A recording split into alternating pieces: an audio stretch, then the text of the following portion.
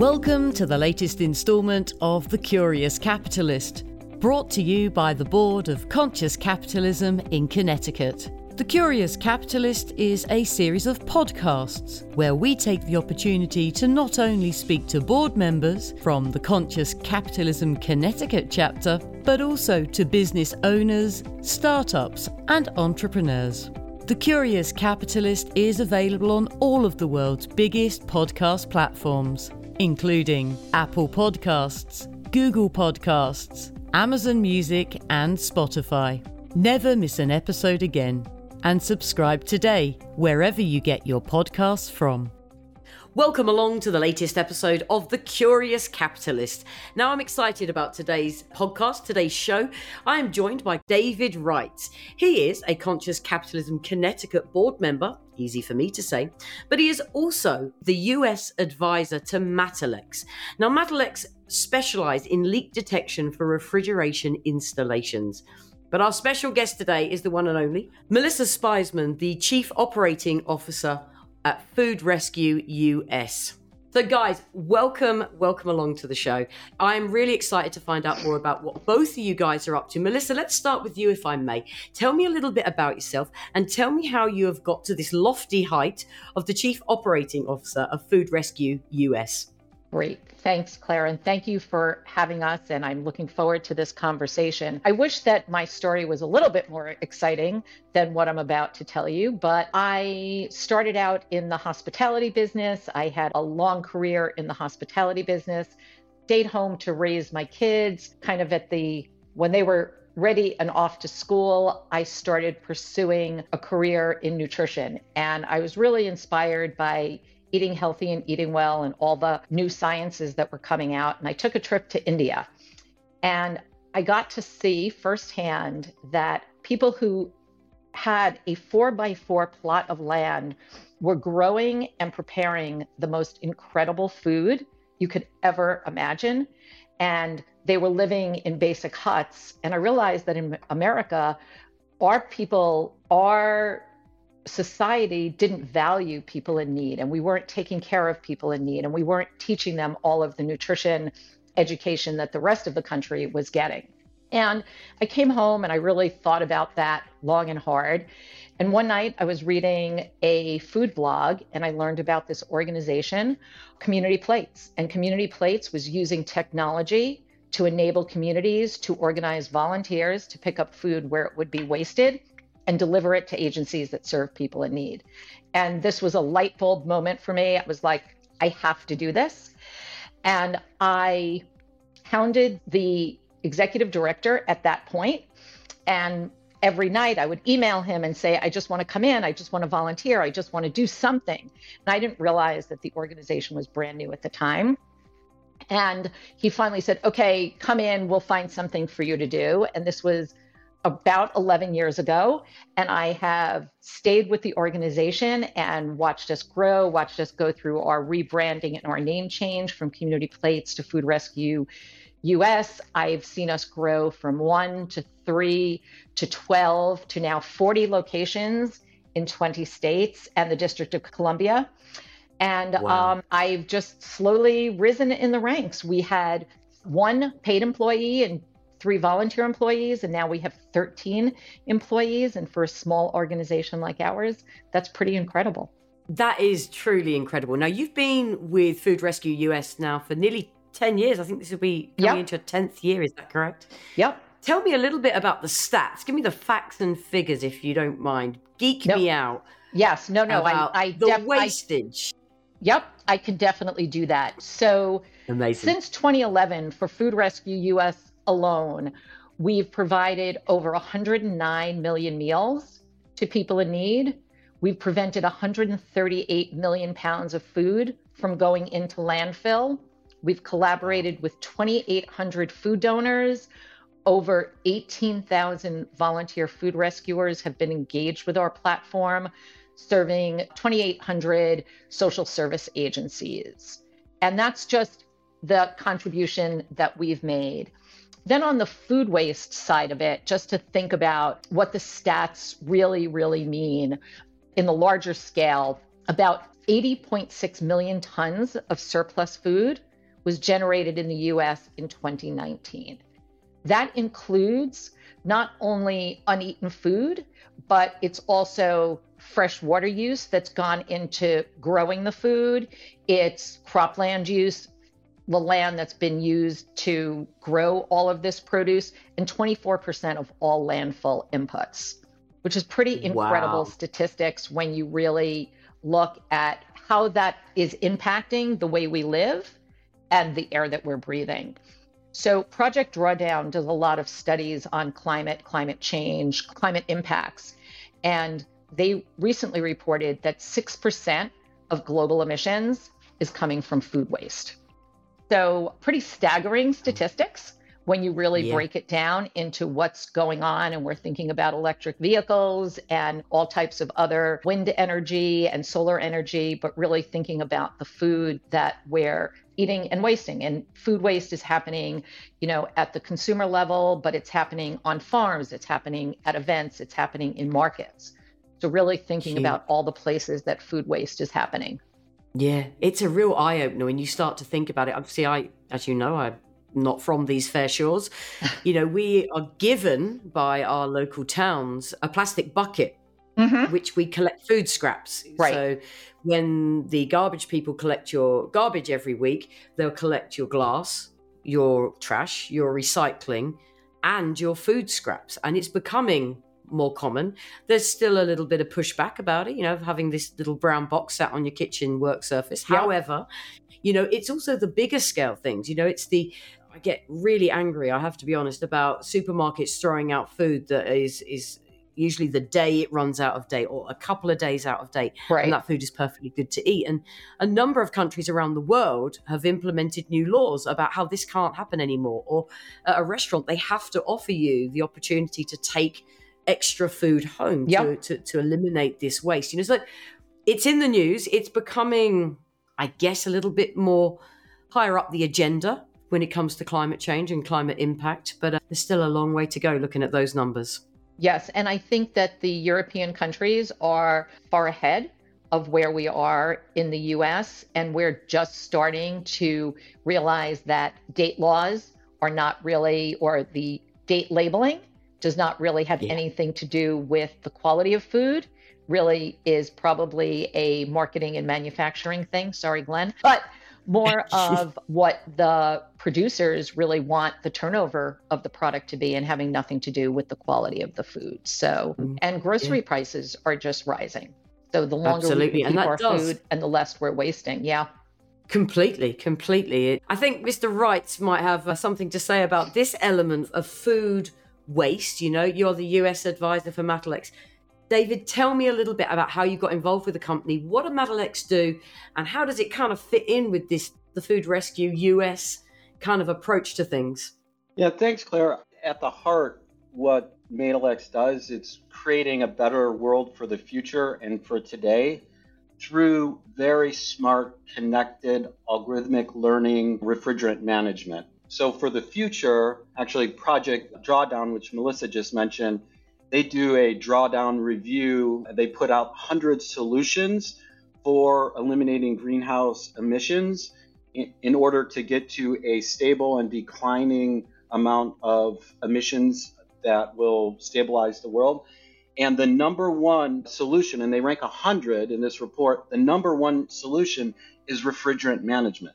Before solar, before all these other things that are like very popular, but the number one solution is refrigerant management, because refrigerants have a high global warming potential, 1,000 to 4,000 times more potent than CO2. They are a super polluter, and many facilities are emitting a lot of it. So for the future, what Matalex does is detects leaks in a very smart algorithmic learning way and reduces the amount of leaks to the atmosphere. And then for today, its impact on what those businesses do. So it's pharmaceuticals that go to people. It's food that people are consuming.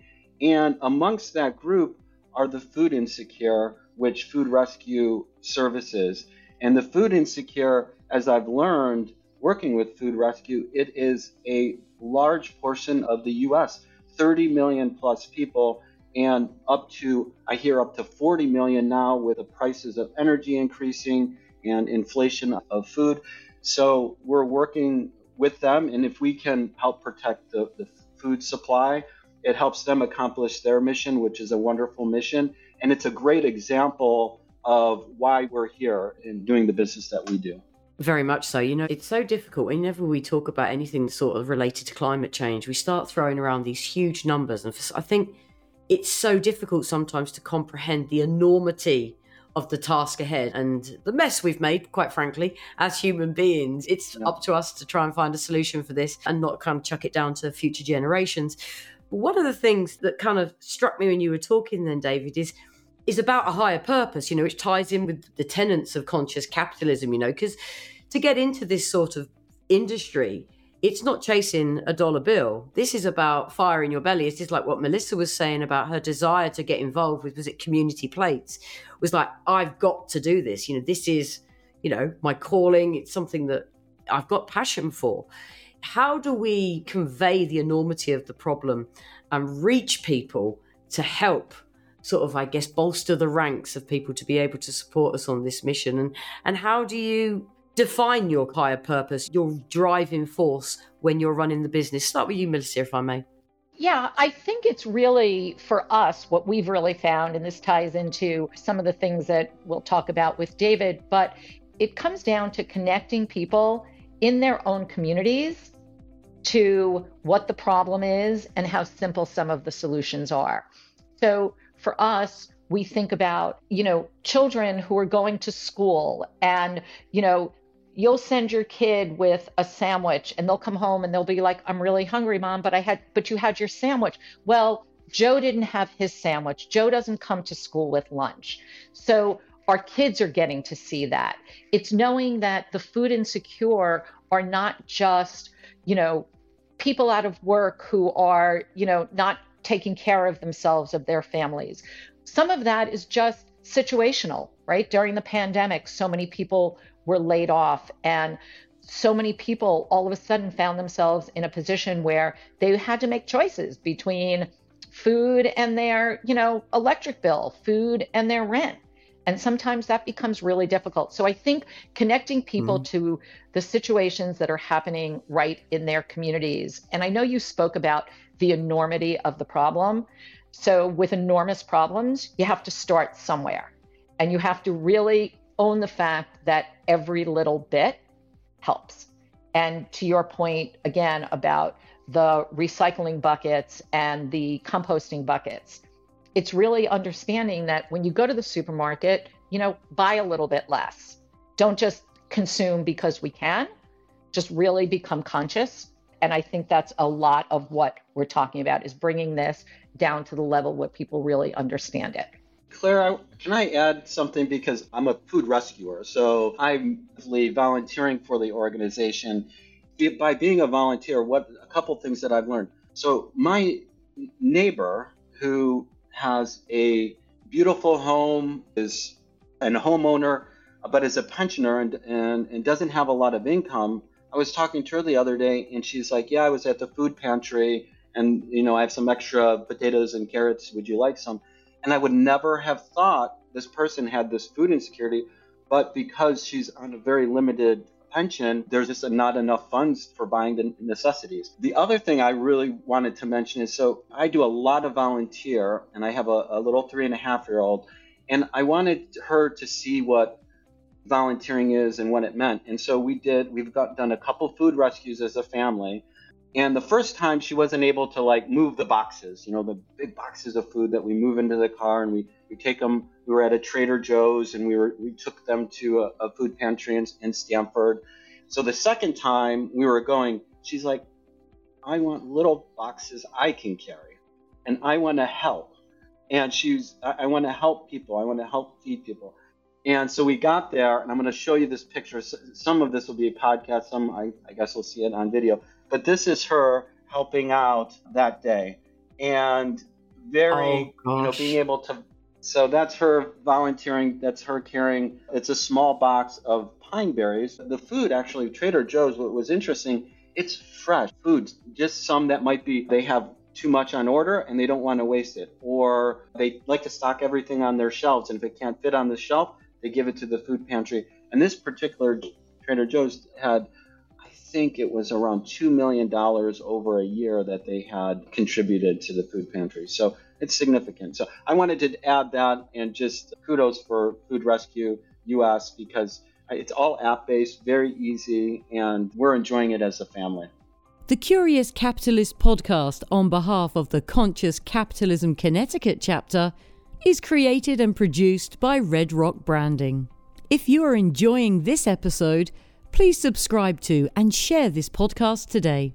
That's amazing. And how can people get involved? That's what I was going to say. Is like, if people hear this and are like, I want to do that, I want to educate my generation and my future generations, this is a great thing to get involved with. How can they do that, Melissa?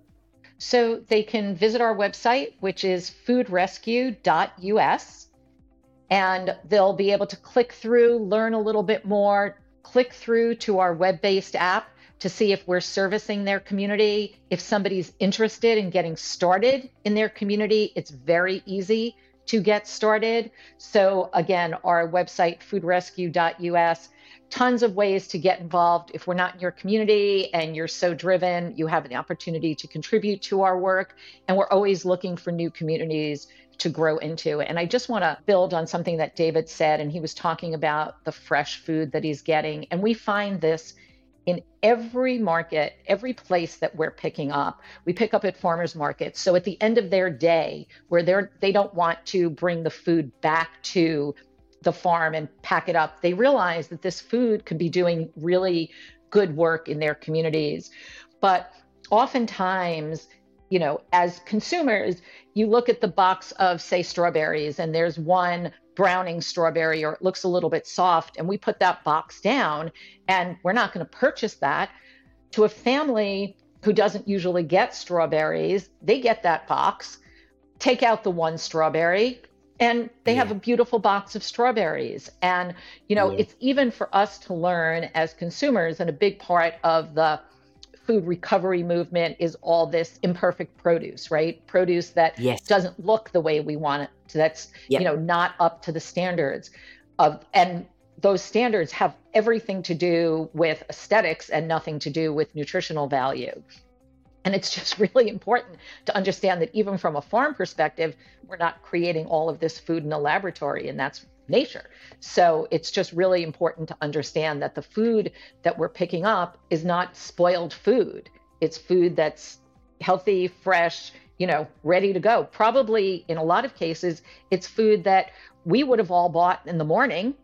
And that afternoon, to David's point, it's overstocked, there's excess, we're able to rescue it and to bring it to families. So it's interesting, isn't there? Because it's such a huge part of everyday life.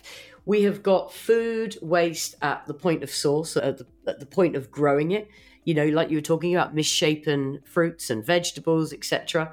You've then got stores who, overstock, there's issues for whatever reason, there's a lot of wastage there. There's restaurants, again, wasting food. I guess what could be done at a higher level, at a state level or a federal level, that's holding you back, Melissa, from saving the world from itself, essentially? But get on your soapbox. Tell me what irks you, what riles you. There's a lot of things that irk me in all of this. And so a couple of things in that are, to David's point about his neighbor who lives in a nice home, she collects a pension. Week to week, she might not have enough money to buy the food that would be most health supportive for her, right? But by government standards, she doesn't qualify for assistance. So a lot of our country falls into that area where there are people in need, but the income levels don't match what the governments are saying qualifies for assistance. So we have to really look at that and really understand that it's not arbitrary, but this number that they've come up with is not realistic for the people in need, because people in need, come in every different shape and size, and they're in the situation that they're in for a variety of reasons.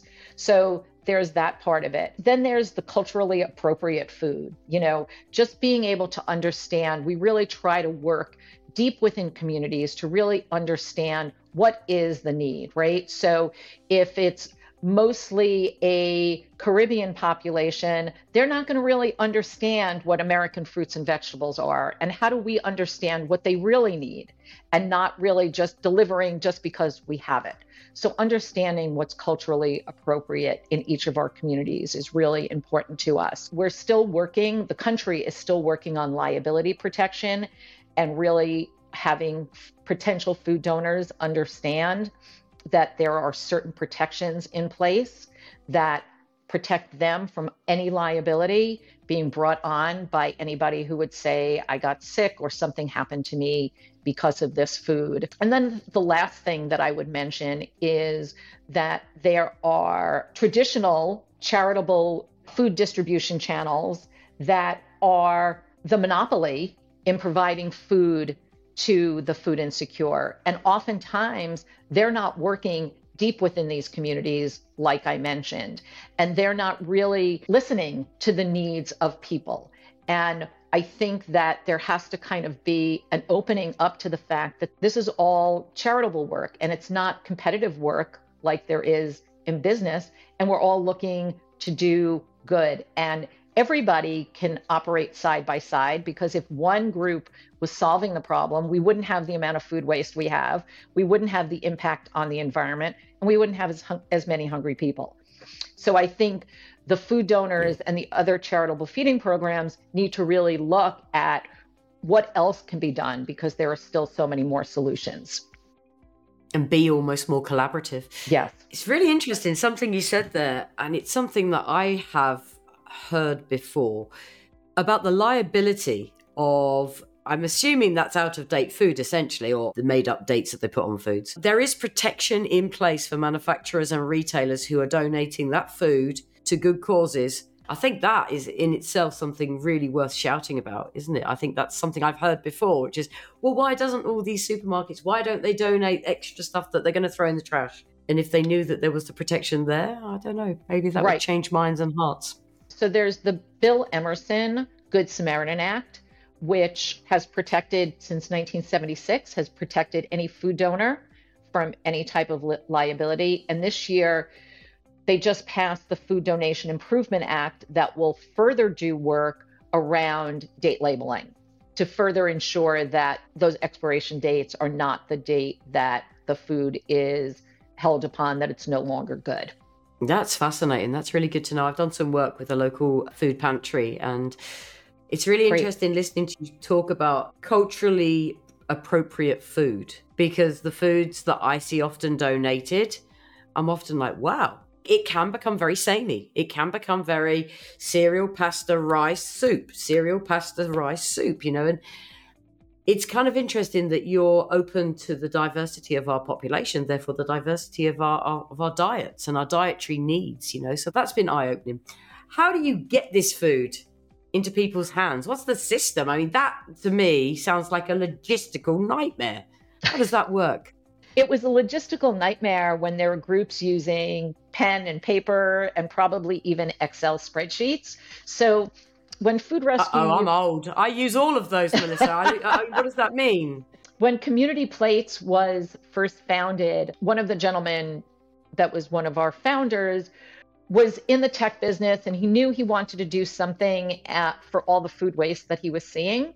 And he said, this is a great idea to use technology, build an app to connect volunteers with opportunities to pick up food from where it would be wasted and deliver it to agencies that serve people in need. So from the beginning, we were always technology enabled, and our site directors, so those are our leaders in each of our communities, go out in the communities, they're speaking to food donors, they're identifying receiving agencies, they're recruiting and inspiring volunteers to get involved. And as David can tell you, our app's very, very easy to use. You log in, you look for something, a food rescue that's available that works in, you know, a date that you're available, a time that you're available, distances that you're available. Most of our rescues are no more than 20 to 30 minutes from point A to point B. Volunteers sign up, that's their rescue. They go, they do it, they pick it up at the food donor, deliver it directly to the agency who's serving people in need. So there's no lag time in handling the food. And then they can go back in and tell us exactly what they've rescued so that we can learn more about the food that is being wasted and understand how to better serve the communities as well as report on our impact. That is fabulous. David, tell me about your experience. How did you first hear about Food Rescue US? And what was your experience? Did you literally download the app and follow the instructions? Tell me about that experience. So we met at the Nest Sustainability Summit in New York City. And because we had similar purposes and we were both in Connecticut, we decided to get together in Connecticut. And I met Jennifer Gould, who is their strategic partnership manager. And she said, well, let's meet, but I want to meet you by doing a food rescue. So first time I met was driving up in my car and loading boxes in and saying hi to Food Rescue US and then delivering it to a pantry. So that was my first entree into learning about Food Rescue US. And it was such a great experience. At that time, I said, I'd like to do this with my family. I'd like to have my daughter involved in volunteering. So I think I was even in the car and I, in between, like picking up the food and dropping it off and calling my wife and saying, hey, we got to do Food Rescue US, and downloading the app. And then there's a couple days where they get you on your system. And then we've done several food rescues already as a family, and it's easy. We look for a time that works for us. It says what size vehicle, how far away is the delivery, and we'll sign up for the delivery, and friendly people meet you at the store, or friendly people meet you at the delivery site. So it's been a really good experience, and we've been doing something in the area. The one time we did like a hike, the other time we went out, had dinner. It's been a very positive experience. And then after doing the food rescue, what was really heartening for me to see was my daughter Eve talking to her school and saying, I'm doing a food rescue, I'm helping people. I was on a call with my dad, we're driving in the car in the back, and she was saying, we're helping people by delivering food. And for her as a 3.5-year-old to have that emotional experience and to feel tied to that of doing something felt really great, and it was educational for me and beautiful to see for my daughter. This is fabulous. So if people want to get involved and they want to be a part of a solution, that's the first point of call, is download the app. Is that correct? Just to clarify on that, we are a web-based app. So not necessarily in the App Store or Google Play, but you can do it right on your computer and or on your phone. Just go to foodrescue.us and there'll be a link there to get the web-based app, and all the information will be there. And the app is mobile phone optimized. So everything you can do on your phone, you can also do on a desktop computer. And it's that easy to get started. And someone will contact you, they'll get in touch, they'll walk you through the steps. If you need help, they'll send somebody to go with you. But it's very, very easy and basic, and allows you to do it in your own time, and you can commit on your own time. So a lot of volunteer opportunities, you have to show up every Tuesday from 10 to 12 and sit in an office. With this, you can choose to do your 20 minutes every Tuesday and what we call adopt a rescue, or you can do it when you find yourself with any free time. My afternoon meetings got canceled. Let me see if Food Rescue US has any rescues available. I love that. So it's essentially hit the website, click Become a Volunteer. Website is foodrescue.us. That's foodrescue.us. Hit Become a Volunteer. Follow the steps on there, and you could be a part of this big solution, which I'm really jazzed about. I've got to be honest, and I think more people should know about it. And what a wonderful idea, David, of getting the family involved, first and foremost, but secondly, to be able to plan your rescue around perhaps a new activity or a day out with the family. It doesn't get much better than that, guys. It really doesn't. Thank you so much, both of you. It's been a real eye-opener for me. And I think that to spread the word about foodrescue.us and Madalex is something that's really important, not just for this generation, but for the next generation. So do check out the websites. I will put all the information that we've talked about in this show in the show notes of this podcast as well. But all that's left to be said for me is, David, Melissa, thank you so much for being a part of today's episode of The Curious Capitalist. Claire, thank you so much for having us. It was great to see you and great to see you, David. Yeah, Claire, thank you so much. Thank you, Melissa. Thank you for taking the time to listen to this episode of The Curious Capitalist. If you would like to find out more about conscious capitalism, or if you would like to join the local chapter, visit the website connecticut.consciouscapitalism.org. The Curious Capitalist is available on all podcast platforms, including Apple Podcasts, Google Podcasts, Amazon Music and Spotify. If you have enjoyed listening to this episode, subscribe to and share this podcast today. This podcast was created and produced by Red Rock Branding, redrockbranding.com.